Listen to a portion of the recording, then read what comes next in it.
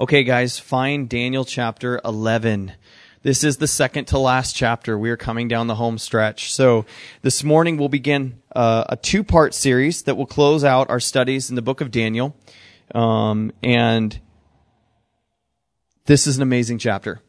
It's an amazing chapter, and I'm very encouraged, having gotten through first service, that we can do it again. But it was it was challenging, and you'll know why shortly. So it's been made abundantly clear throughout the book of Daniel that God knows the future of nations. That's been this recurring theme that comes up over and over again. God knows the future of nations. He is sovereign over other nations. And chapters 2, 5, 7, 8, and 9 thus far have contained prophetic visions. We've had prophetic visions that were given to Daniel that pertain to a number of different things, both current events that were happening around him and things that were going to be happening in the future. And as we stand here in this position, we see things that were in Daniel's time. We see things that were going to be coming for him, which are in the past for us now, historical things. And we see things that are future still. We saw that in Daniel chapter 9. There is prophecies that were given to Daniel that have not been fulfilled yet. So we look forward to those things happening in hopefully our lifetime, and if not, beyond us. Chapter 11, when it comes to a historical prediction, stands by itself. Chapter 11 is often agreed upon by many scholars to be the most detailed prophetic vision in all of the Bible. And the reason we say that it's so detailed and it stands alone is because we have such an amazing historical record to look at and see how all these things played out. And so when it comes to detailed historical prediction, and we look and we consider these things, it's something that we want to pay attention to that detail and that accuracy because God gave it to us for a reason. He gave it to Daniel for a reason, and He gave it to us at this point in time for a reason, to build our faith. And leading up to the body of the vision given to Daniel in chapter 11, the angel tells Daniel in chapter 10 that his battle in the spiritual realm isn't over. We talked about that last time we were in Daniel. That Daniel began praying for something. He began praying and started fasting and setting himself apart to the Lord, seeking for the Lord to provide fresh vision. And as he did that, the angel says, listen, the moment that you started praying, God sent me. But it took me 21 days to get here because I was in a battle. He's like, I was in a spiritual battle in the heavens, and Michael the archangel came and showed up and helped me fight this battle, and I got to you. And he tells us at the end of chapter 10, I'm going back now, and we have to fight again because the prince of Greece is coming. And before was the prince of Persia he was standing up against. There's this spiritual battle that's going on as these nations are coming and taking over power of this region. And so we saw there that there was a really cool connection for us, not only that spiritual warfare is real, but we saw that oftentimes when we pray, God may not answer right away in the way that we think He will. In other words, God gave the answer, but it took time for that vision to come to Daniel, and we should never cease to pray and to seek after it from God because we don't see what's happening in the spiritual realm. If we did, we might freak out a little bit. So this morning, as we observe this text, the most precise predictions, quite possibly in the Bible, that we've seen come to pass, these are so precise that many scholars have argued that this is a pseudo-prophecy.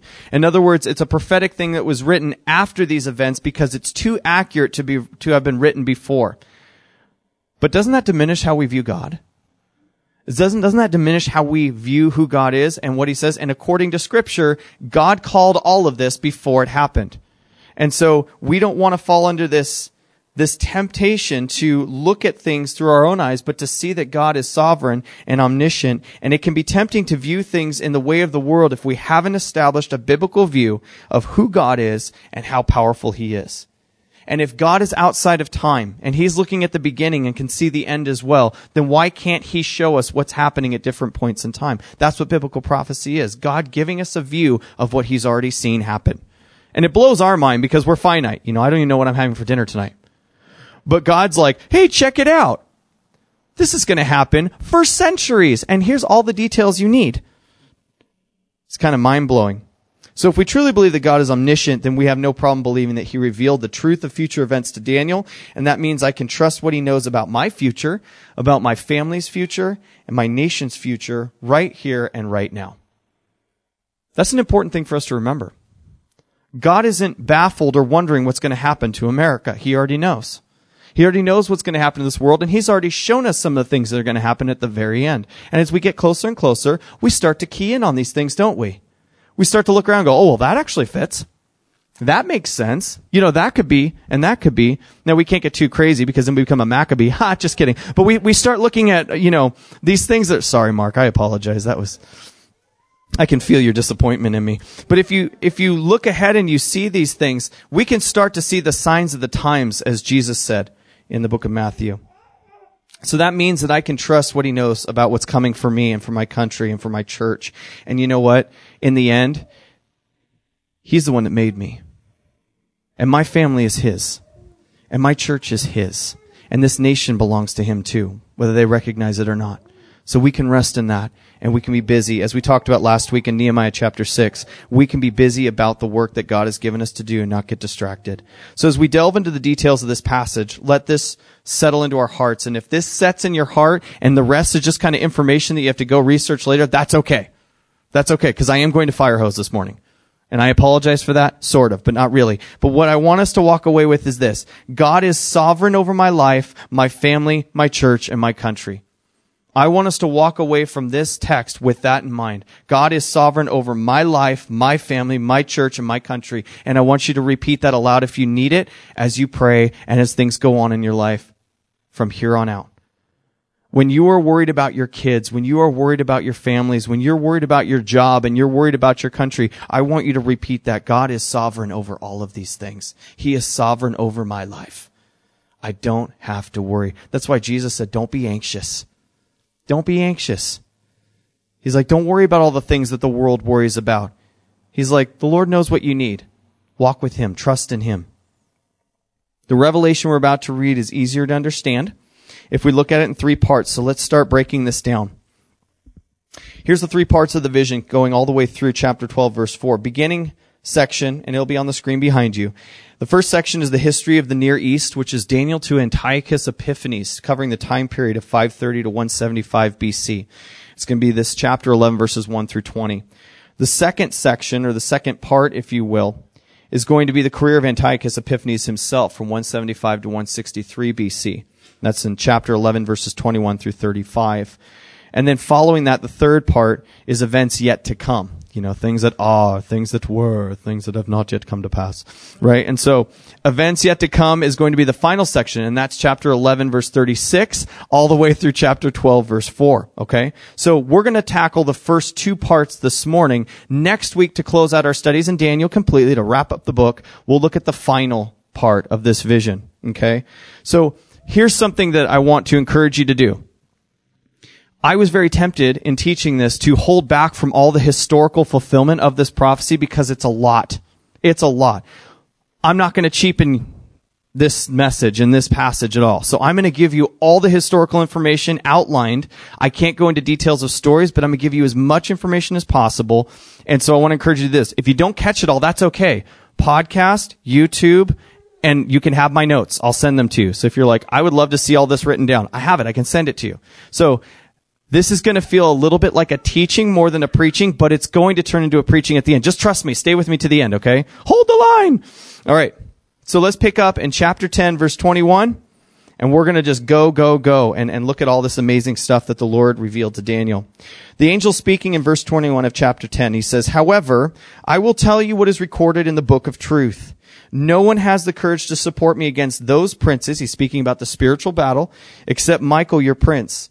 And in the first year of Darius the Mede, I stood up to strengthen and protect him. Now I will tell you the truth. 3 more kings will arise in Persia, and the 4th will be far richer than the others. By the power he gains through his riches, he will stir up everyone against the kingdom of Greece." So the angel alludes to an angelic battle that's yet to come, that's still going to happen. And he's talking about things that have happened in the past as well, as he continues on from the end of chapter 10. And he says, in the first year of Darius the Mede, in the past, he says, I stood up to protect him. Darius the Mede. Now that might be a kind of a confusing thing, but if you think about it in the spiritual realm, what would the enemy be trying to do to affect the Jewish people in this time period? Probably throw them into disfavor with the rulers of the time. And so he would be attacking Darius the Mede. Why? The Babylonians were much less favorable towards the nation or the Jewish people in exile than the Persians were. The Persians were actually very favorable towards them. And we saw that throughout history, and not to bring too fine of a point to it, but we saw that in Nehemiah last week as we talked about the rebuilding of the wall. Cyrus the Persian was the one who sent, or Ahasuerus the Persian was the one who sent him back. But Cyrus was the one who initially sent the order back, and the Persian rulers and kings were in favor of rebuilding Jerusalem, rebuilding the temple, rebuilding the walls, sending the people back. They generally had favor with them. And we saw that in the books of history. And so we know that there's a spiritual battle that's going on around these guys to turn them against and to harm and hinder God's people from the work that he wants them to do. So who were these 4 kings that he refers to at the beginning of this chapter?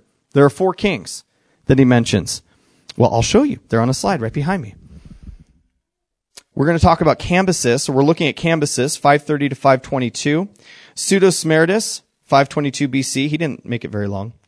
And Darius the First, Hystaspes, 522. Okay, you're going to hold on one second. You better forgive me for a lot of mispronunciation because it's going to happen. But just bear with me. Darius the First, Hystaspes, I had to say it again, 522 to 485 BC, and Ahasuerus from 485 to 464. He's the one that the text here indicates is the 4th and who would be far richer than the others. Now, there's, out of these 4 kings, we have a lot of historical record for them, including the first 3, but the 4th one that's referred to as the richest is of special note to us. Can anyone connect who Ahasuerus is here? He went by another name. We call him Xerxes. Think of the book of Esther. This is the king of that time period. We start connecting biblical timelines here. Esther was the one who became the queen of Ahasuerus. And so Ahasuerus was a very important man to biblical history, but we know to connect him to secular history and explain part of our storyline here that in 480 he had tried to conquer Greece, who was the rising power at that time. He had tried to conquer Greece, but suffered a massive naval loss at Salamis and Samos, along with a ground defeat at Platae. He came back from that defeat very bitter, very angry, and decided he was just going to kind of chill with his harem for a while and calm down. Then he got into a little bit of an issue with a queen named Vashti, and then right after that, Esther became queen. And so Ahasuerus had returned from this loss to the Grecians right before the storyline of Esther began. You insert the storyline of Esther, and following that, Ahasuerus was assassinated 15 years after he began to rule in 465 BC, and that closes out the Persian kings of that time. Now, we studied through Daniel 2, 7, and 8, so we should be pretty prepared for who follows the Persian kingdom. And you guys probably know. Who is it? What nation comes after the Persians? The Greeks, right?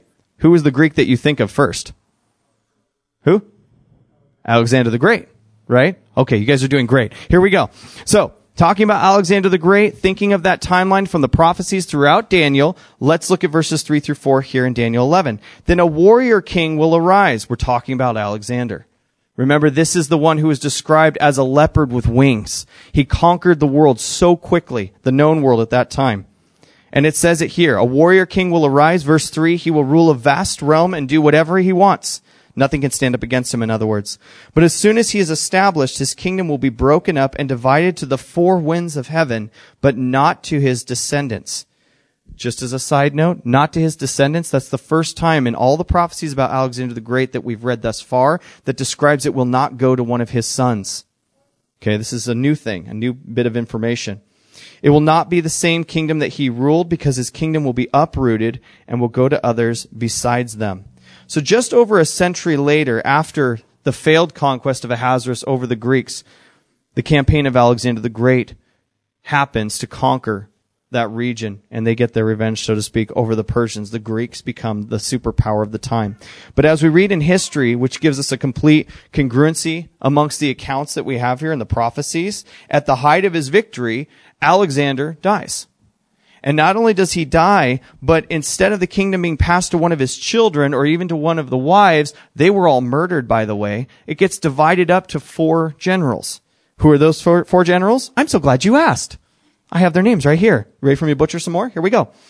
Antipater, Cassander. I'll get these okay, I think. Lysimachus, Ptolemy, and Seleucus. These are the 4 generals that the kingdom is divided to. Now, we have historical record of this. Now, this is what's important to note about these generals. The prophecy now will switch. In verse 5, it's going to switch over, and it's just going to highlight the rules of the northern king and the southern king. Okay, the northern and the southern generals. That would be Seleucus, who is the ruler of Syria, the north, and Ptolemy over Egypt in the south. Why does that matter? Why is it important to note that the vision switches here is going to highlight these two? Well, if you know the region, let me show you. Just imagine I'm showing you something, not just my backside. No, turn that off. That's not for us yet. Get that off the screen. Okay, very good. So here's what we have. Thanks, son. I couldn't do this without you. You got the Mediterranean Sea over here, right? You have the north, which is Syria, Damascus, up in this area. We all following? Is it weird to talk to my back? Down below you have Egypt, right? Down here in kind of this region, northern Africa. Over here you have Iraq, Iran. If you're talking about Syria in the north and you're talking about Egypt in the south, and they don't like each other, where are they going to fight? Are they going to fight on their own turf? No, where are they going to battle? They're going to meet, right? The armies are going to meet somewhere in the middle. What's in between Syria and Egypt? Say it. Say it, Emily. Israel. Israel is in between Syria and Egypt. And not only that, the most well-used battlefield, most likely in human history, is the Valley of Megiddo, which is right smack dab in the middle of the country. And so what's going to happen when you have armies marching up and marching down and traveling through your land to attack these people down here, and then they're traveling up to attack over there? What's going to happen to Israel? They're going to be ravaged by war. They're going to be ravaged by foreign nations marching through their land up and down again, because the road that would lead to this battlefield that they often, you are so cute. Oh my gosh. Sorry. The road that would lead to these two, I know people on Facebook, there's a baby just smiling at me right here. I can't help it. This kid owns me. So the road that leads to these two countries goes right through Israel and right through that Valley of Megiddo. Guys, this is a very bad situation for the nation of Israel. Hear this, you know it too. Hear this through Daniel's ears. If this is your homeland and these are your people, and you're hearing a vision that's describing war between these nations, do you have any idea how hard that would be to know that your land, your people, and the place that you love is going to be torn to pieces? Absolutely torn to pieces. Verses 5 through 20 is going to focus on the kings of the north and the kings of the south. These nations will change rulers regularly, and the little nation of Israel will be caught between the powers and will be in the middle of the conflict. So the nations will literally pass through Israel to attack each other and probably meet halfway often.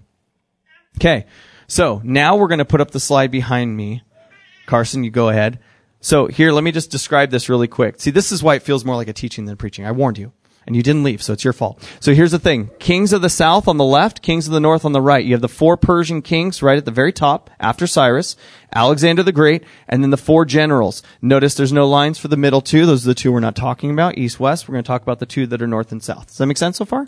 Now I'm going to be rounding off names and giving you situations. This is up here to kind of help you connect with the thought process. Okay? I can send you this too if you want it, anytime. Okay, so the king of the south, verse 5. You can follow around the text, and I'll explain it in as we see it happen. Now, really quickly, do we understand that this happens so specifically as God prophesied it to happen that we can put names to who these people are? Does that blow your mind? That God gave us a word of 4 centuries of history that was going to happen, called it all before it happened, and we can look back in history and put names to the people that he describes in his word. How accurate is the Bible? Blows me away. You guys need like a shock or something. That's really cool. All right, I'm going to get excited. You guys can do whatever. I'm really excited about it. Okay, verse 5. My wife says I'm hyper. Is she right? Verse 5, the king of the south will grow powerful, but one of his commanders will grow more powerful and will rule a kingdom greater than his. The king of the south, that would be Ptolemy, the first Soter of Egypt. He ruled from 323 to 285 BC. He was outstripped by one of his commanders, who was Seleucus. Okay? Or Seleucus, if you want to do a long ooh. Seleucus, the first, Nicator. Now, this is where the split happens. Okay, so Seleucus, Nicator goes to the north, Ptolemy, Soter in the south, and so now you have the Seleucid kingdom, and you have the Ptolemaic kingdom, and these are the 2 that are going to be fighting against each other as this vision unfolds. Okay, so we have Seleucus I Nicator, who ruled from 311 to 280 over here in the north. He is going to rule over the Syrian area, which will also include Babylonia and Media, and he'll establish the Seleucid kingdom that will grow to be greater than Ptolemy's Egypt, which is the southern region. Make sense so far? Okay, so verse 5 says this will happen. That's exactly what happened. These are the guys that it happened with down the road after this was already prophesied. Verse 6 says this, after some years they will form an alliance, and the daughter of the king of the south will go to the king of the north to seal the agreement. She will not retain power, and his strength will not endure. She will be given up together with her entourage, her father, and the one who supported her during those times. So the king of the south, Ptolemy II, Philadelphus, who ruled from 285 to 246 BC, would make an alliance with the king of the north, which at that time would be Antiochus II Theos from 261 to 246, sealing the agreement by giving his daughter, the Ptolemaic princess Bernice, to marry Antiochus. Now, Bernice wouldn't retain power, as the prophecy states, as Antiochus's former wife, Laodice, who was a little sore about it, would murder Antiochus, Bernice, and their child. And so that happened in history and fulfilled how all this would play out, as the Bible says. By the way, violent families didn't begin with the Romans.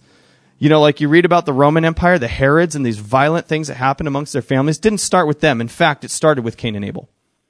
They were the beginning of the violent family. And so this has been a sin issue for a very long time. And to look back through secular history, you will see this storyline replayed. Why does it pay to look at history? Because it's good to remember and to see the patterns and to recognize what's happening in the now. History does repeat itself. And it's important for us to remember that as we look at our country. History repeats itself. I'll just leave that out there in open space. Verse 7. In the place of the king of the south, one from her family will rise up, come against the army, and enter the fortress of the king of the north. He will take action against them and triumph. He will even take their gods captive to Egypt with their metal images and their precious articles of silver and gold. For some years he will stay away from the king of the north, who will enter the kingdom of the king of the south, and then return to his own land. So the literal historical, picture of this or proof of this that we saw happen was one from Bernice's family. Her brother Ptolemy III, Euergetes, who ruled from 246 to 221 BC, would avenge her murder by storming Antioch, which was the fortress of the king of the north. Seleucus II Callinicus, 246 to 226 BC, and he would kill Laodice, who had killed Bernice and Antiochus and the child. Ptolemy III would even seize Seleucid gods and valuables, bringing them back to Egypt. Now, I know we're talking about the details of people, but do you realize that that is a very specific detail, that he would even steal things? He would take the gods and valuables and bring them back. That's exactly what happened. We have it in secular history. He did exactly. It's almost like these guys are reading the Bible and carrying it out, but they weren't, because they were pagan, and they just did it because God said they would. Cool, right? All right. Now, this is one cup of coffee, by the way. All of this was prophesied beforehand. Now, let's read verses 10 through 19, and we're going to kind of connect a bigger chunk of Scripture, because I've warmed you up now. We should be ready. You got your historical minds on? All right. I'm just getting ready for the luau. His sons will mobilize for war and assemble a large number of armed forces. They will advance, sweeping through like a flood, and will again wage war as far as his fortress. Infuriated, the king of the south will march out to fight with the king of the north, who will raise a large army, but they will be handed over to his enemy. When the army is carried off, he will become arrogant and cause tens of thousands to fall, but he will not triumph.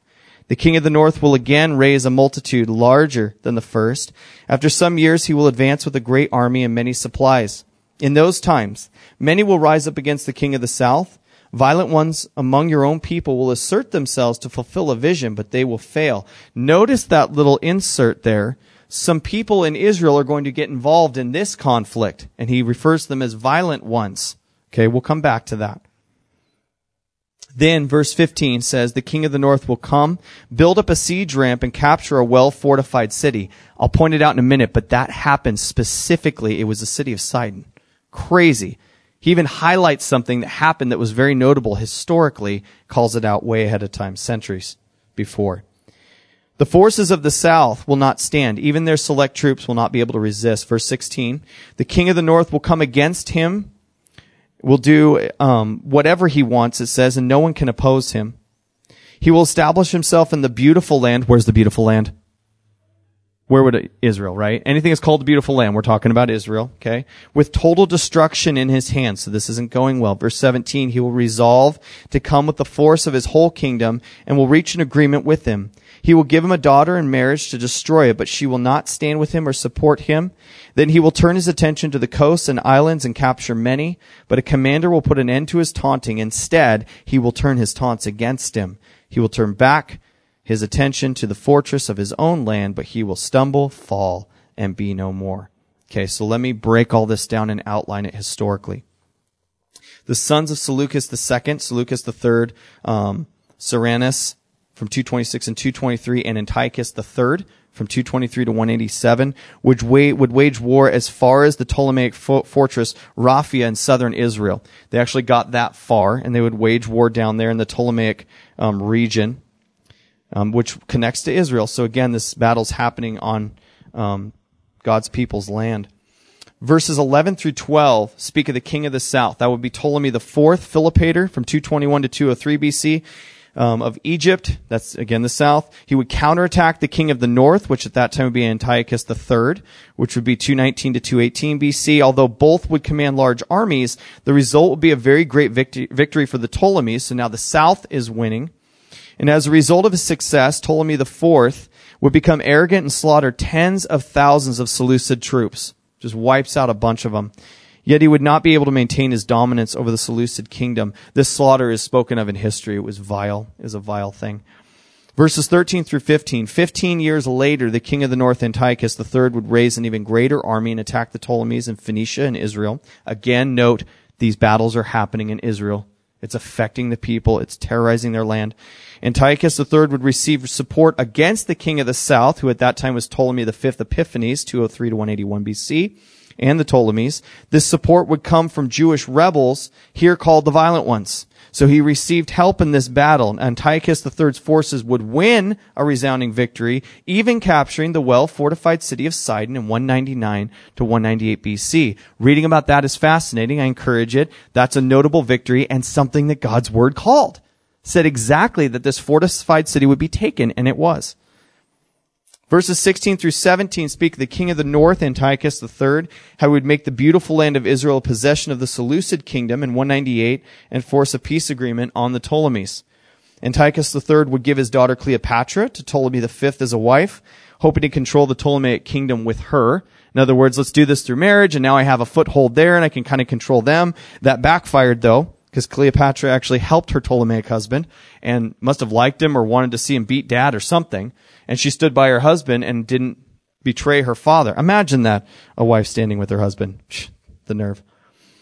Verses 18 through 19, Antiochus III would then turn his attention to the lands around the Mediterranean Sea, but would be defeated, notice this is an important turn, be defeated by the Roman commander Lucius Cornelius Scipio. I'm waiting for BJ to finish laughing. That's both services he laughs. Scipio. It's Old Testament funny. That's right.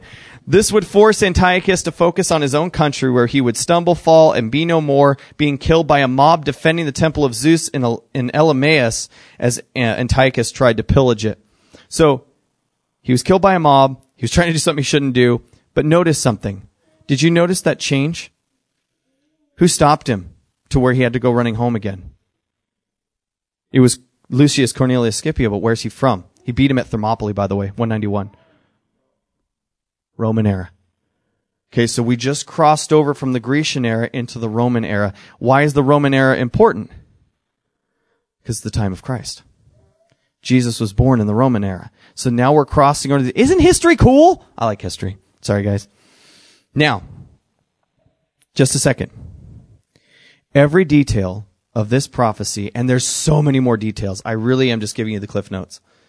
Every detail of this prophecy has a historical fulfillment. Has a historical fulfillment. This was spoken before it happened. But hear it through the ears of Daniel. His people, his nation, his land, they have no leadership. They have no power. And they're stuck in between all of this, getting pounded from either side. This is the result of sin. This is the result of God's failure God's people, not God's failure, God's people and their failure to worship him and him alone. They are paying the price for idolatry. Because all who worship idols become like them.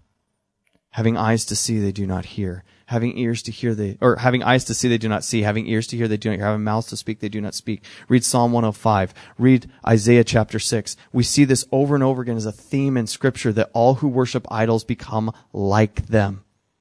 They become like that idol.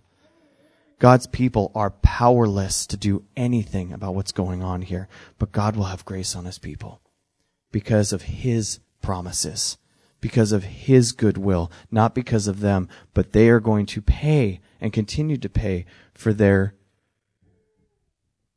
idolatry. And he told them that this would happen. That doesn't make it any easier, does it, if you're Daniel?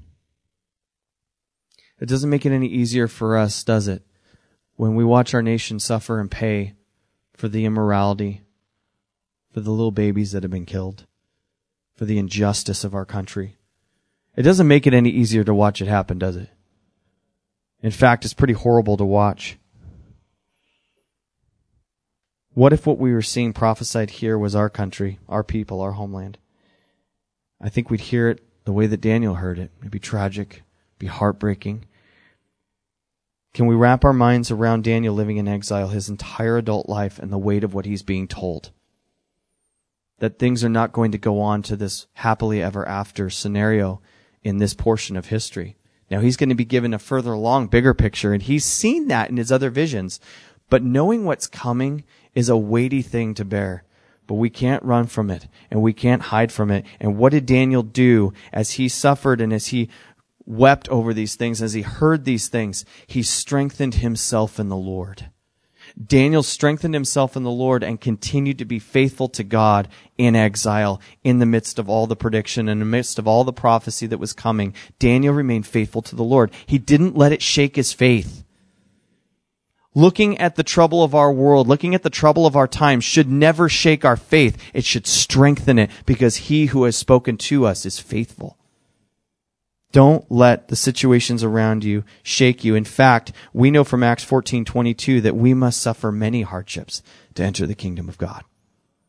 We are going to face struggle. We are going to face trial. Strengthen yourself in the Lord. I think of David, in that one story where he comes back, he's trying to fight with the Philistines, like not with them, but alongside them, and that didn't work out, and he had to go back. And they get back to the town where he and his men, all their families were, and he's with his guys, and they get there, and the town's been overrun. Marauders came through, took their wives, took their children, took all their animals, and all the guys are like, "We're going to kill you, bro.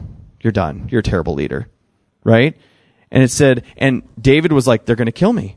And it said in that passage, but David strengthened himself in the Lord. David strengthened himself in the Lord. He looked at the situation. It looks bleak. It looks bad. Even my guys who are under my command want to kill me right now. And he looked to the Lord and strengthened himself in God. And he went and got them back. He went and fought a battle and won the families back again. Let the Lord rally us in seasons like this. My second reason for pausing here, that was the first reason, is that this concludes the first section that we're going to look at. That's the first section of the history. We've gotten all the way down to Antiochus Epiphanes down here. And that's what we're going to focus on in verses 20 through 35. We're going to talk about Antiochus Epiphanes and what he did to the nation of Israel in history that we have full historical account of.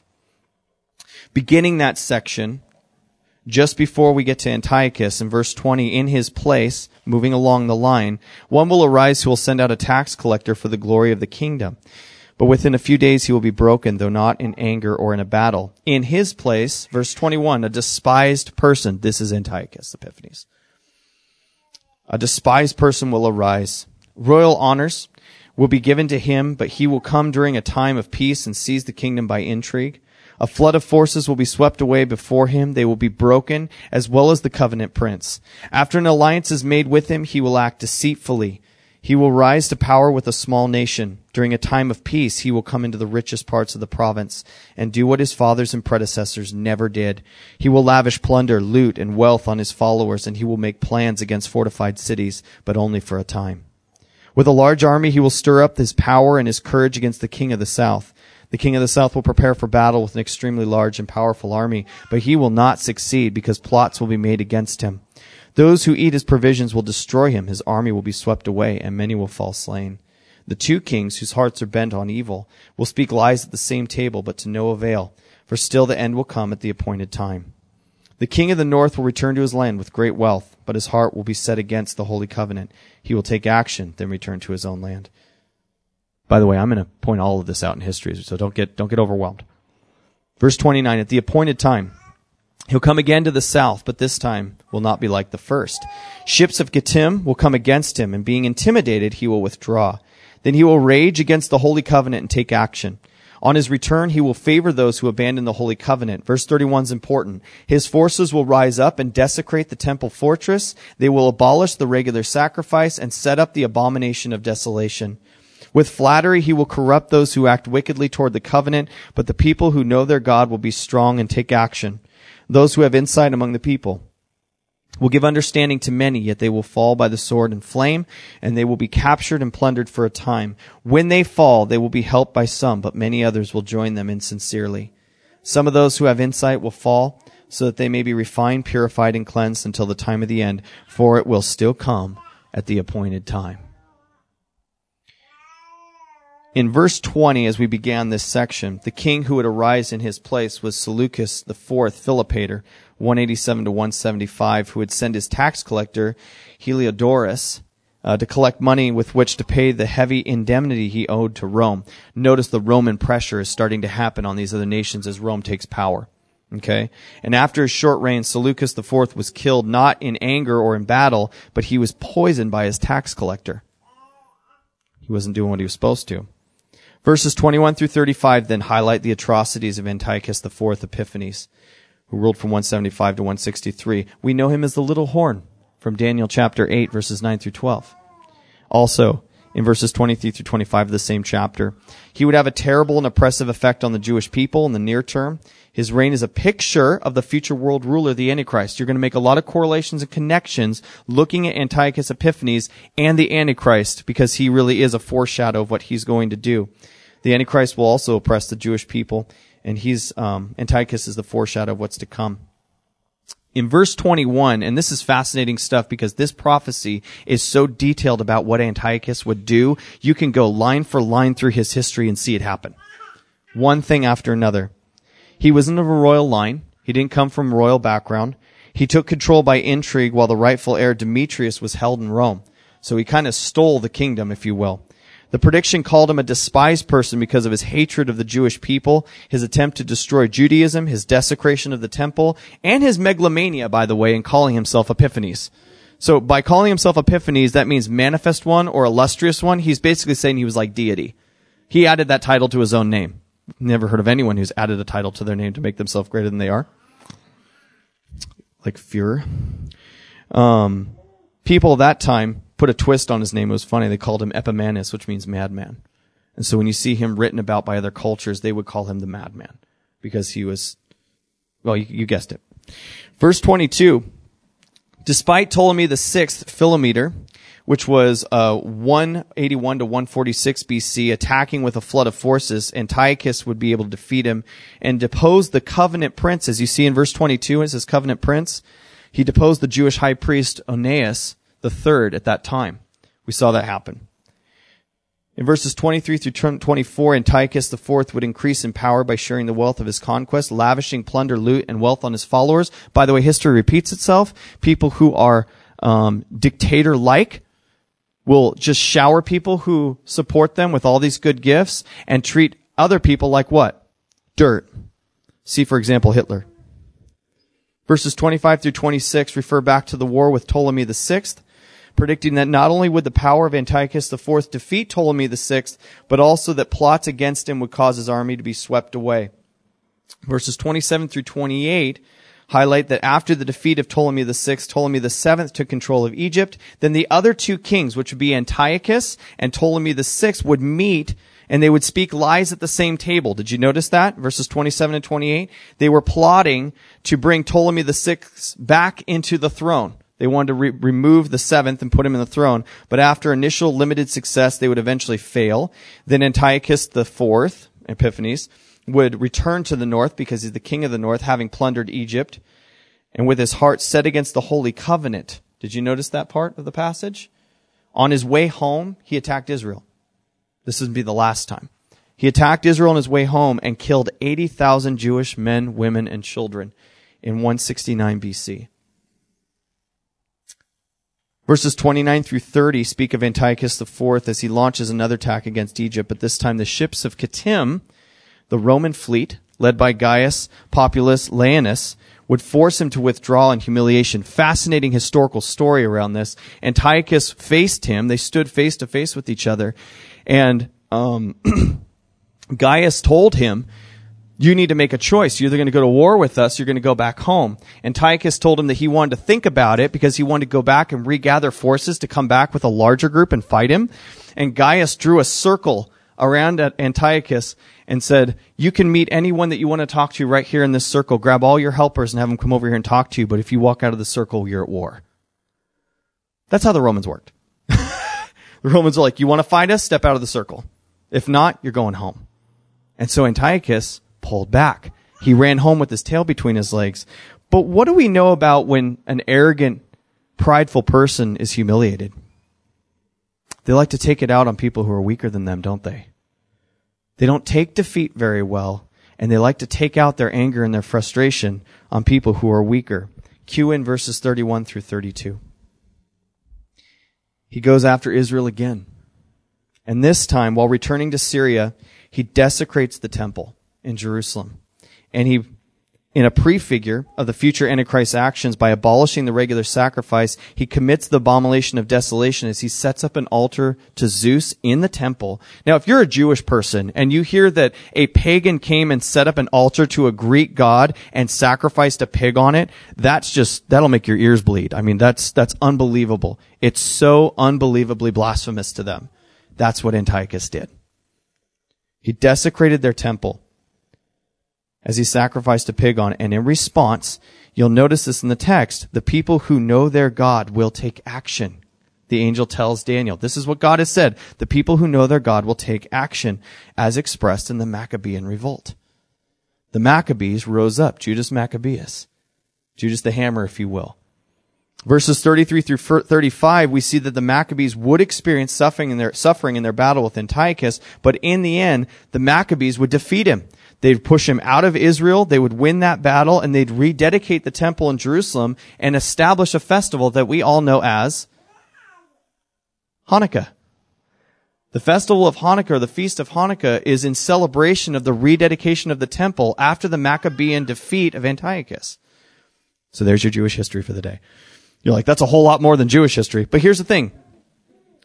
It's interesting to note that Jesus celebrated that actually in John chapter 10. He celebrated Hanukkah there. And Jewish people still observe this today.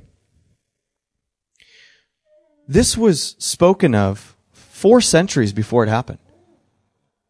4 centuries before this came to pass, in so much detail that we can look back and go, yeah, that's the Maccabees, that's the Hasmonean dynasty over here, that's Antiochus, that's what he did here. And we can call these things backwards. Now, what's great is we're not done. Like, we're done for this morning. I'm going to close up here. Really, I'm almost done. But this prophecy continues on and switches over to the other side of where we are. We have this amazing ability to look back and see what happened and to look forward and go, there's still more to come. There's still more that's coming after this. There's still victory to be had for God, but there's going to be struggle. There's going to be trials, and we'll connect that into Revelation next week. But why in the world did Pastor Mike take the time this morning to go through all that history? I asked myself that this morning while I was in the shower. Because I had all this prepared and I was like, should I just throw all this out and just give a real quick overview? And the Lord spoke to me and reminded me of one of the most powerful sermons in all of Scripture, and that would be in Acts chapter 7, when Stephen stood before the Sanhedrin and gave them a history lesson.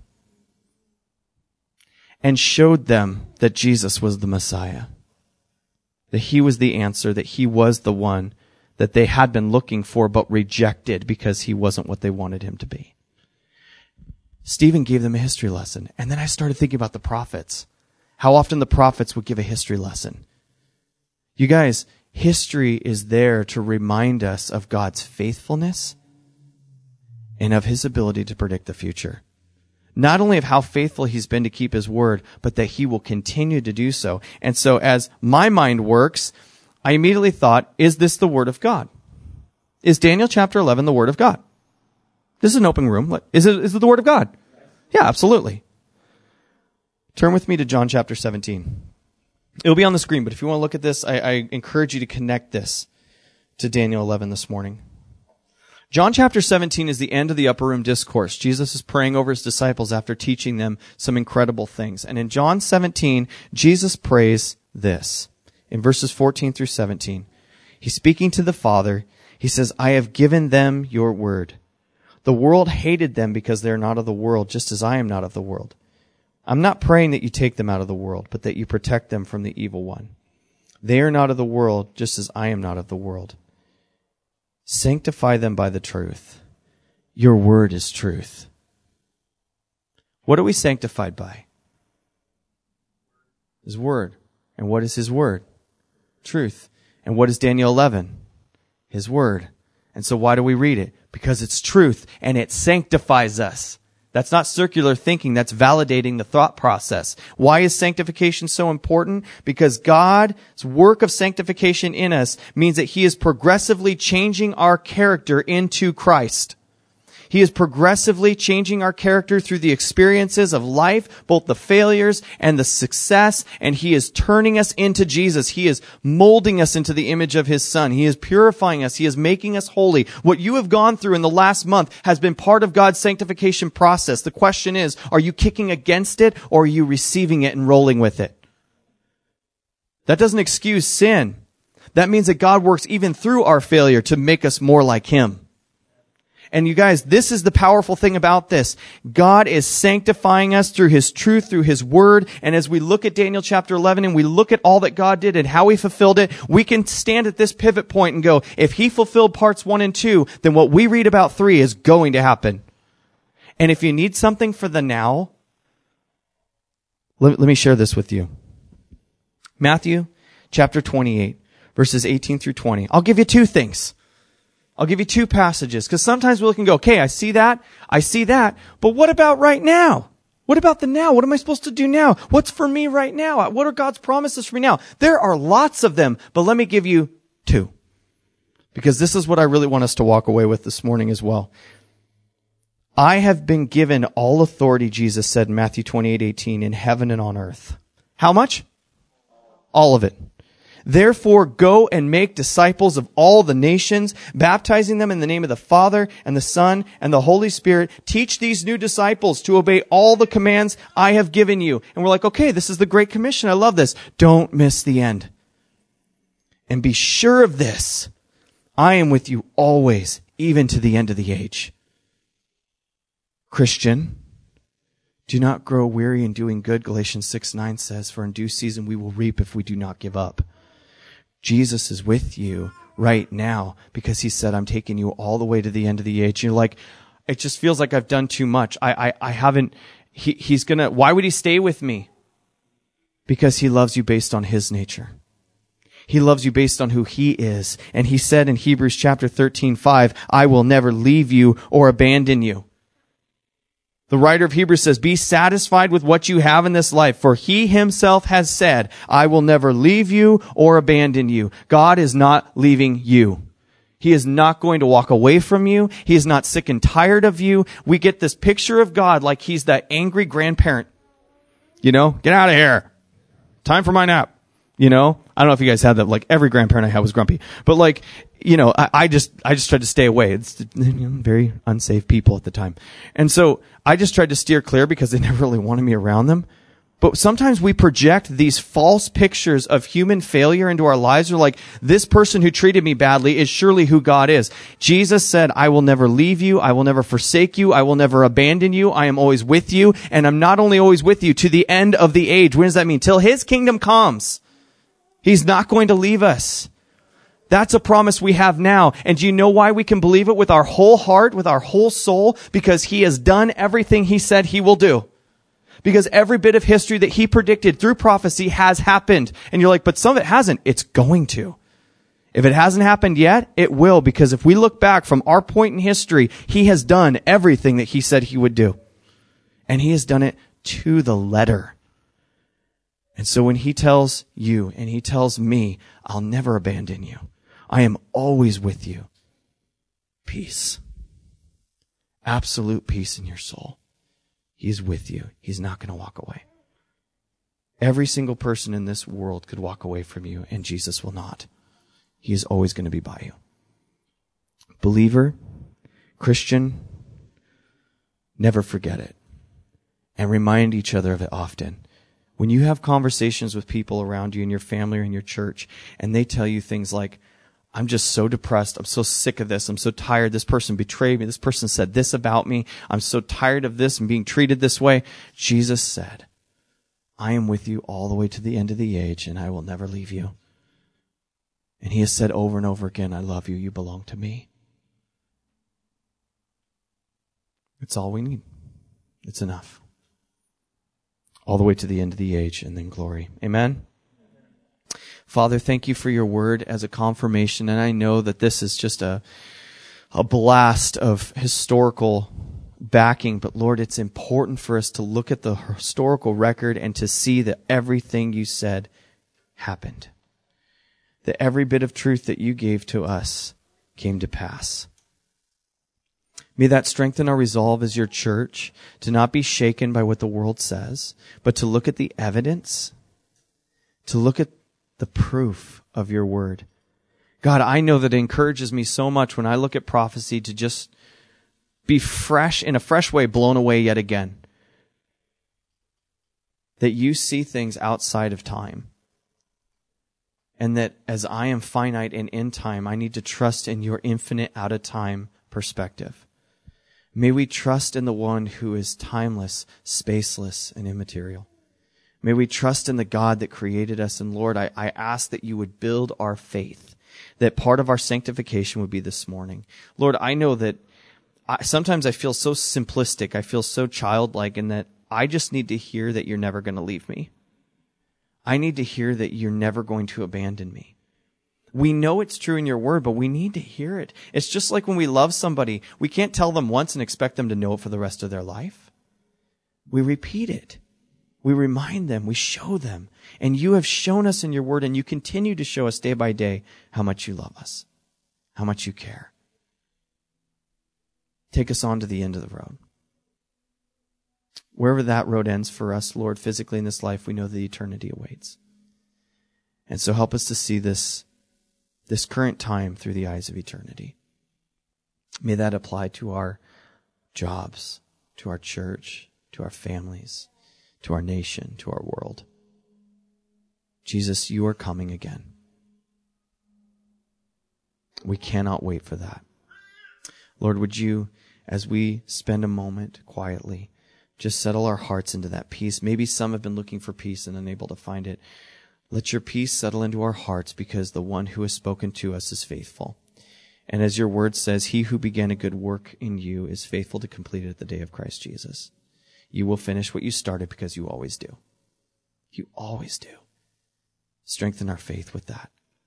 Church, let's just keep our heads bowed, our eyes closed. Let's let the Lord speak that truth into us, and then we'll worship together.